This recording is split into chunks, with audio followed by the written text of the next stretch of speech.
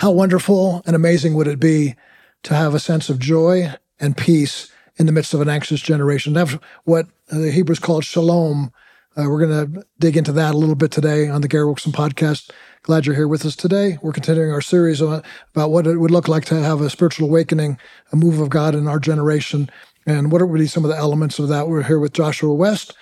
Glad to have you, Joshua. Good to be with you again today. Glad to be with you. How you feeling? Feeling good, and just have enjoyed discussing these elements and even thinking about, how this looks in our own lives. Yeah.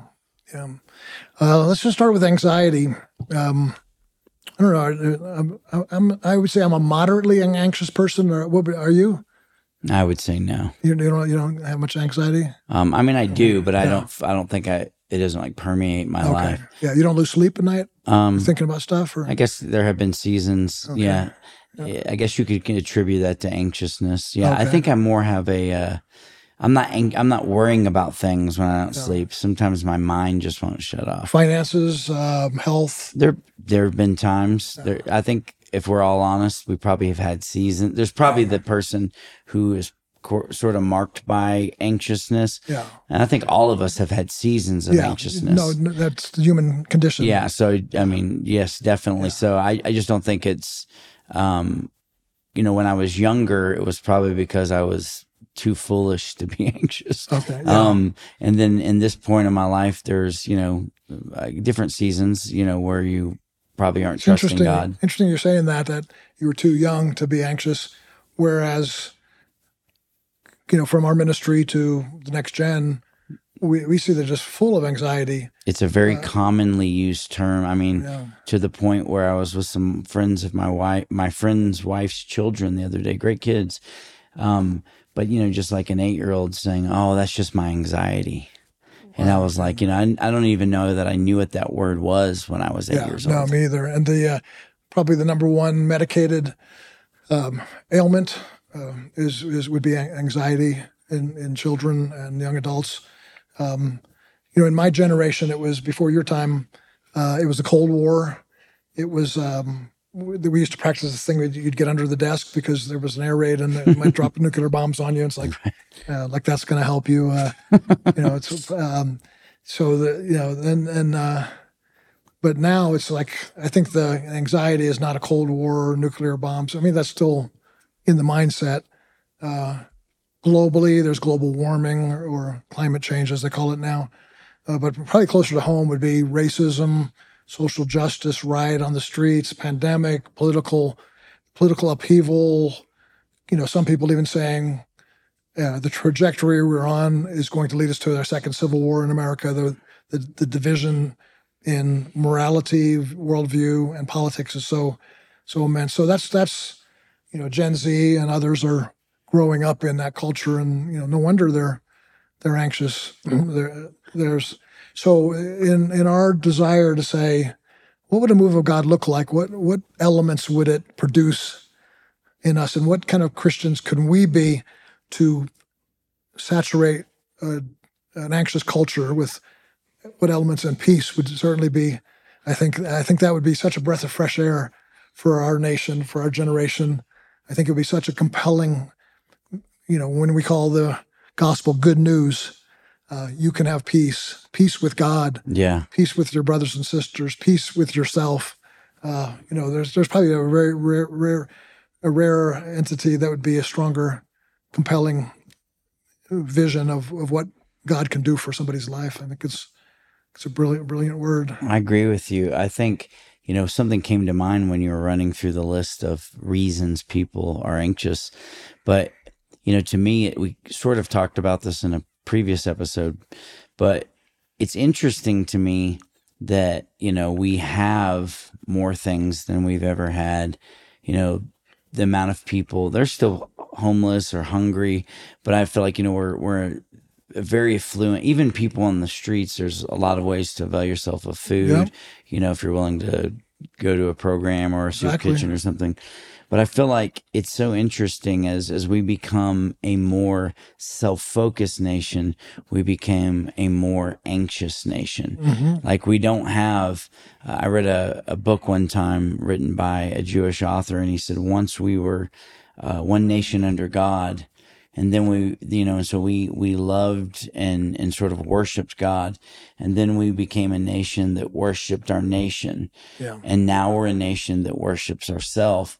And I just think it's interesting that in the generation of selfies, the generation of going live all the time, reels of yourself, YouTube influencers, and as we're focused in on ourselves, it's just interesting that it seems like this is the most anxious generation, in history, in the West at least. Yeah. So Jesus, the gospel, and our ministry, our generosity to a generation is to be able to give. The Hebrew word that I want to talk about today is shalom, to be able to give shalom to an anxious generation, and to see a move of God that would be led by people who have shalom. They understand it. There's the peace of God rules in their heart, and now they're able to offer that graciously to an anxious world that's living in fear and stress and just overwhelmed almost to some degree. Some degree lighter, some degree heavier. But the word shalom is it's a word for our hour. I mean, it's just I think as we're talking about a move of God in this generation, I think one of the things that will be marked by is that God is going to produce great peace, which I think marks this coming awakening, maybe a little bit different than some of the ones in the past that were very emotional, like high energy, a lot of groaning at the altar. I think this one might offer more almost like some of the videos I saw at Asbury. It was very peaceful. They were like, a lot of them were sitting there just with their Bible open. There was somebody on a guitar playing in the background. I think that may be just a sample of something that God could do in a greater context. Imagine that happening in 10,000 churches around the world. Definitely. Yeah, that would be. And so this word peace, it's in the world, we need to offer it, but I think in the church we need to offer it too. Shalom, when you come and gather in the corporate gathering, what the Christian culture has offered the world is almost like another program experience. Yeah, exactly. Some churches even call that their Sunday experience. It's not a worship service anymore. Right. Yeah. And I think it's just another thing. And it tends more and more to be hyper energetic, extremely emotional, loud, blaring lights. And so none of those things, being loud is not bad. The Bible talks about cymbals and loud and lights. God created heaven and earth and light and darkness. Joy and thanksgiving. So in itself, it's not bad, except if you're trying to create an emotional experience for the benefit of competing with what the world's offering. Yeah, or drawing a crowd, competing with the world.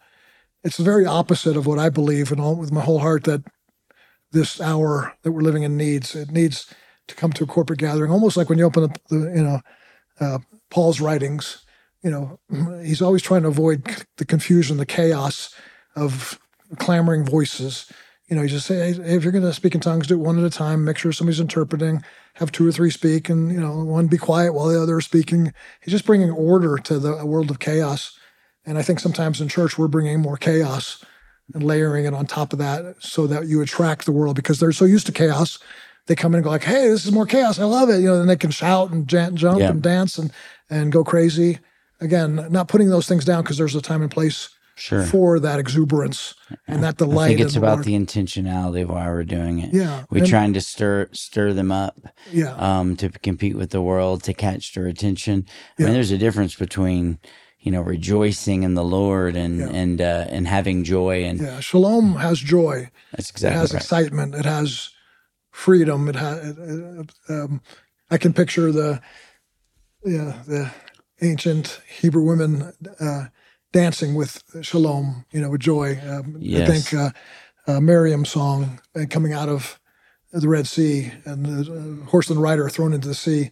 That could be very loud and exuberant, but it has shalom to it.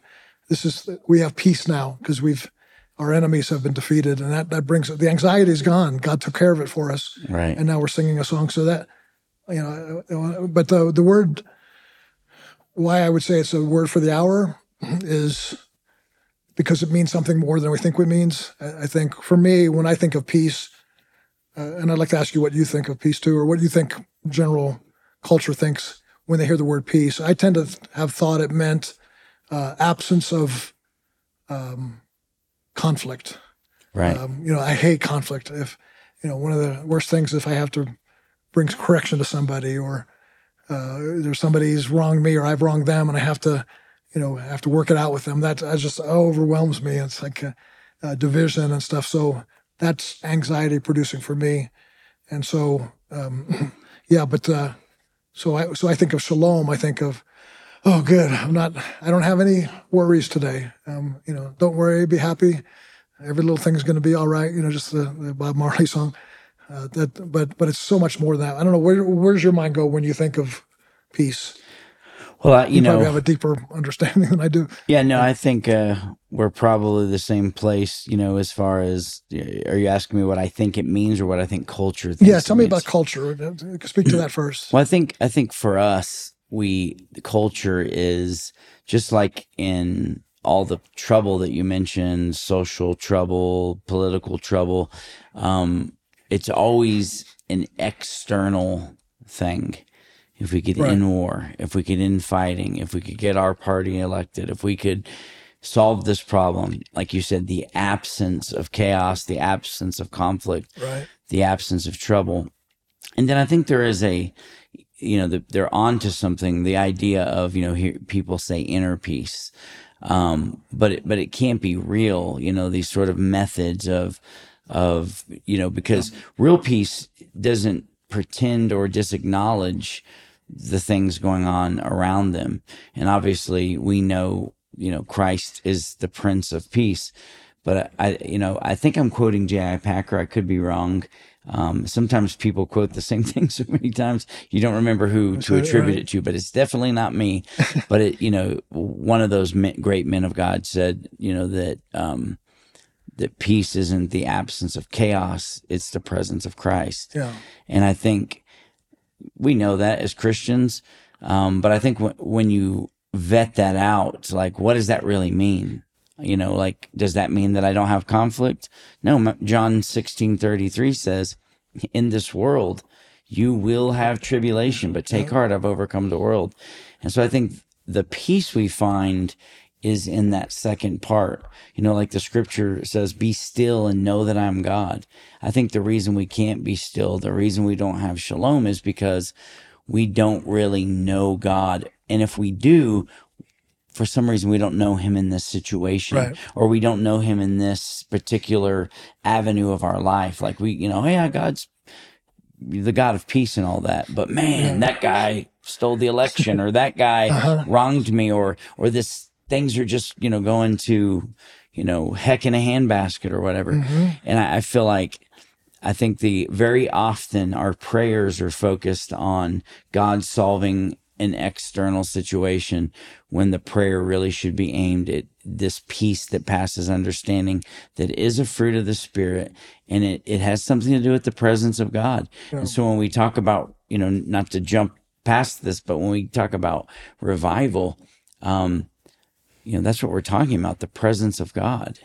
I think, not to promote ourselves, but I felt like we felt the presence of God at our last conference in a way that I personally haven't really experienced in a long time, externally, manifestly. But I feel like in life, that peace, that inner peace that we have, is knowing that we stand justified before God, that he's going to give us our daily bread, that our heaven is our home, that God is sovereign, and so on and so forth. Wow.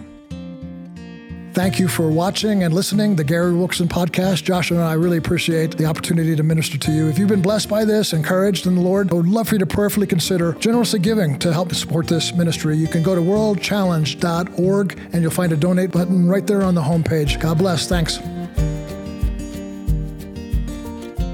The word we're looking at here, shalom, has such depth to it.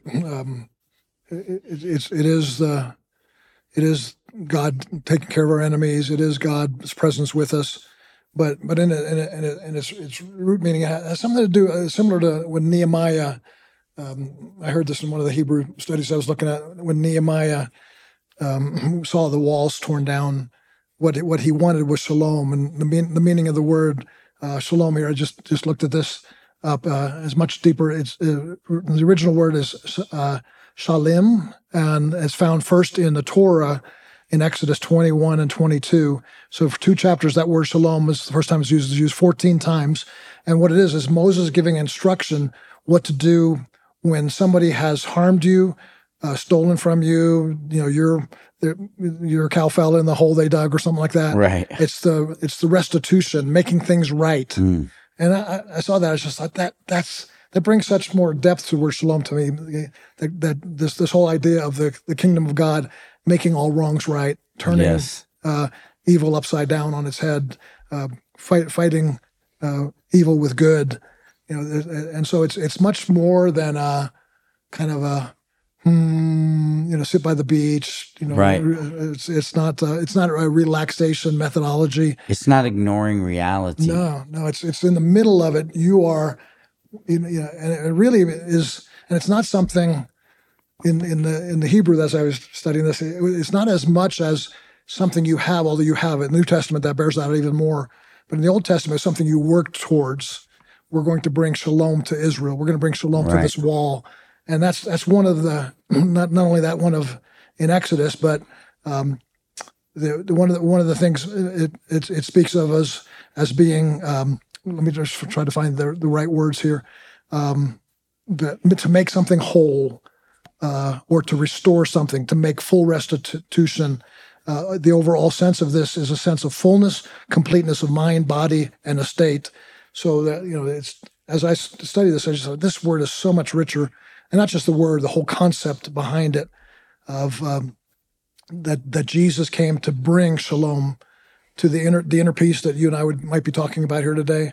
But it goes beyond that. Like we are ambassadors of shalom. We're bringing shalom. Every time you opened up your doors of Teen Challenge to a drug addict and brought in, you were restoring him to wholeness. Yes, that's a picture of shalom. That's not just evangelism or soul winning. That's God's bigger picture of. I want a world of shalom. Yes, the lion lays with the lamb. Yeah. Blessed are the peacemakers; they will be called sons of God. Yeah, that's exactly right. It's the Hebrew word it would be, if you want to get it in this context, blessed are the shalom makers. Yep. So it's not just the shalom havers. Right. It's the makers that and of course Jesus first of all is the greatest peacemaker of all time because they call him the Prince. He's the Prince of Shalom. Yes. He's the one who's making all things right. He's the one who's putting the wall back together. I think when you look at the Sermon on the Mount, scripture that I've studied a lot and preached on a lot, but when you look at the first few Beatitudes and the last few Beatitudes, the place that we find ourselves where we actually experience peace. Blessed are those who poor in spirit. So we realize that we're bankrupt apart from God. Blessed are those who mourn. God will comfort us. Those who mourn their sins.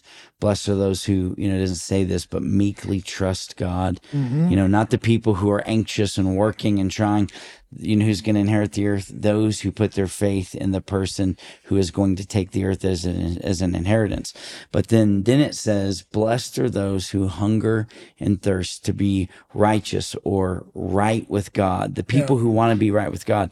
The promise for us is we will be filled. So we're going to be at peace with God. We're going to be able to live, our life for the glory of God and at peace and be still and know He is God because of what God's done inside of us. But externally, blessed are those who are the peacemakers, for they will be sons of God, because the Son of God brought peace to the world. And I feel like that's the part that because that sort of internal peace is something that we want to share with other people. Yeah. And the only way we can do that is by giving them Christ.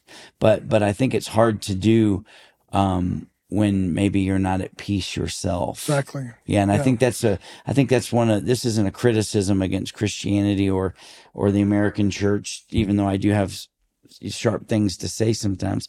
But I feel like sometimes we're offering them something with our mouths that we don't have in our lives as a whole. Yeah. It's like, you guys don't seem like you have a lot of faith in that, a lot of hope in that. What are you trying to give it to us for? But when someone really does have that, it's different. You know what I mean? I do. Yeah. Going back to the thing we talked about, what would a church look like that had shalom and rid itself of the drivenness to, perform something that draws the masses? That I think that church would look very different. It would be, and so the people, but the people, exactly as you're saying, the people who lead that congregation have to have that shalom first, have to have that peace first, and in order to spread it to those that they are called to be a shalom maker among. A pastor is meant to make shalom, that your children are serving the Lord. You're what did I say? Say something? No, I just thought of something funny. Okay. I don't want to tell you too many anecdotal things, but there was a guy who was at Teen Challenge and he didn't graduate the program. He left. He didn't have any money and really had never been successful in anything in life. And he left and he went through this course. It was a financial advisor course. Wow. And he wanted to come and pitch it to me. And so, not being critical, but it's just kind of funny. It's like, not the guy you don't have any money in savings. You don't own a house. You were living on our kindness and goodness 2 or 3 months ago. I'm not being critical. I'm just like, I'm probably not going to call you to ask, about financial planning or maybe the guy that, beats his kids up. I may not call them for parenting advice. And so, I don't know why it just crossed my mind. No, that's a good, that illustrates it well, that, you have to have it first. But then we have to be careful too, not to, the mentality sometimes in the Christian lifestyle is how does it benefit me? So we're talking about peace and shalom today. It's like, oh yeah, I want that. How do I get that? And that's a good thing to desire, and you want it, but not to think, not stop at me, not stop at I've been looking for peace my whole life and I have it. That's just the starting point, and that now you are one who helps others come to that. You and I both worked at Teen Challenge. Every time we, with having the internal shalom in us, brought somebody into that, we're bringing them into the kingdom of God. That and the same goes for the church. It's really no different. Well, I think that's part of the revival. I think that Holy Spirit wants to bring as this content to it to reorder it. And when you think about that, it makes peace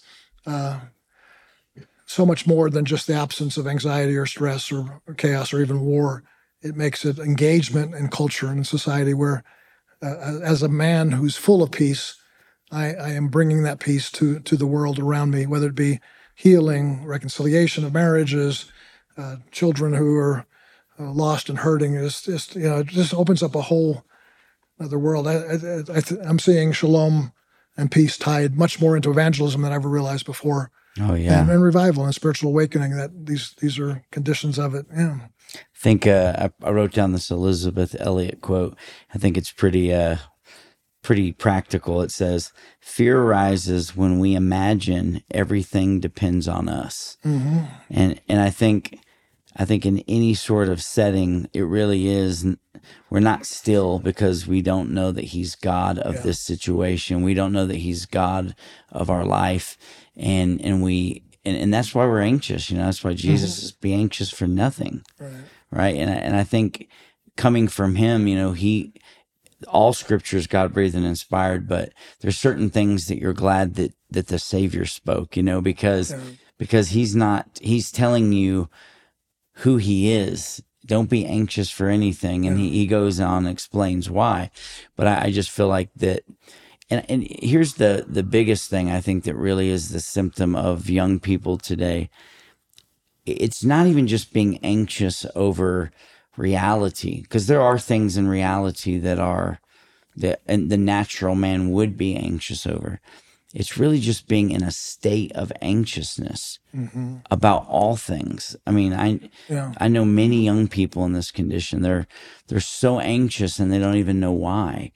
I think they're completely disconnected from even the resemblance of the fact that there could be a God who knows all, who controls all, who has the world in his hands, like the old children's song says. But I think in a positive way, when you talk about revival, I also think that sometimes they're going to be easier to reach, because when they meet that God, they're not going to put him through the filter of their church tradition, of their the way they grew up and their denomination, the sort of churchanese things that you learn to say if you grew up around it. You don't really believe it, but you're blessed and highly favored. Exactly. God's the God of answers and miracles. But I know people who would say that at church and it doesn't reflect anything in their life. So I think that this young group of people who are hunger for honesty, they're hunger for genuineness, they're hungry for something outside of themselves. I feel like that anxiousness for them could be the catalyst to be brought in to a peace the world can't give them. And if they really have it, a peace that this world could never take away. Yeah. Wow.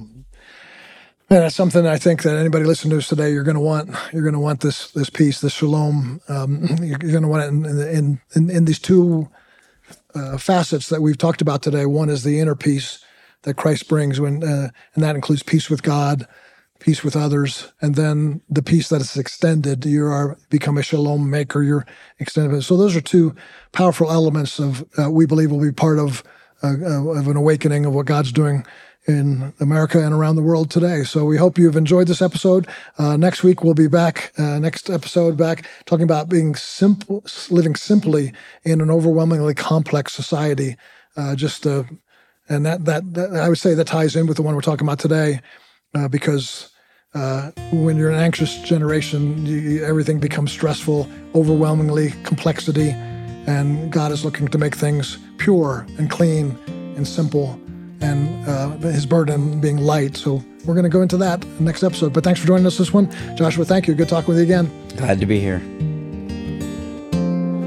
If you're enjoying the podcast but want to dig deeper, both Gary and Joshua have books that you can buy right now on our online store. Go to worldchallenge.org and click on the store tab at the top of the page. There you'll find books written by David Wilkerson, Gary Wilkerson, Joshua West, and others as well. Check it out today.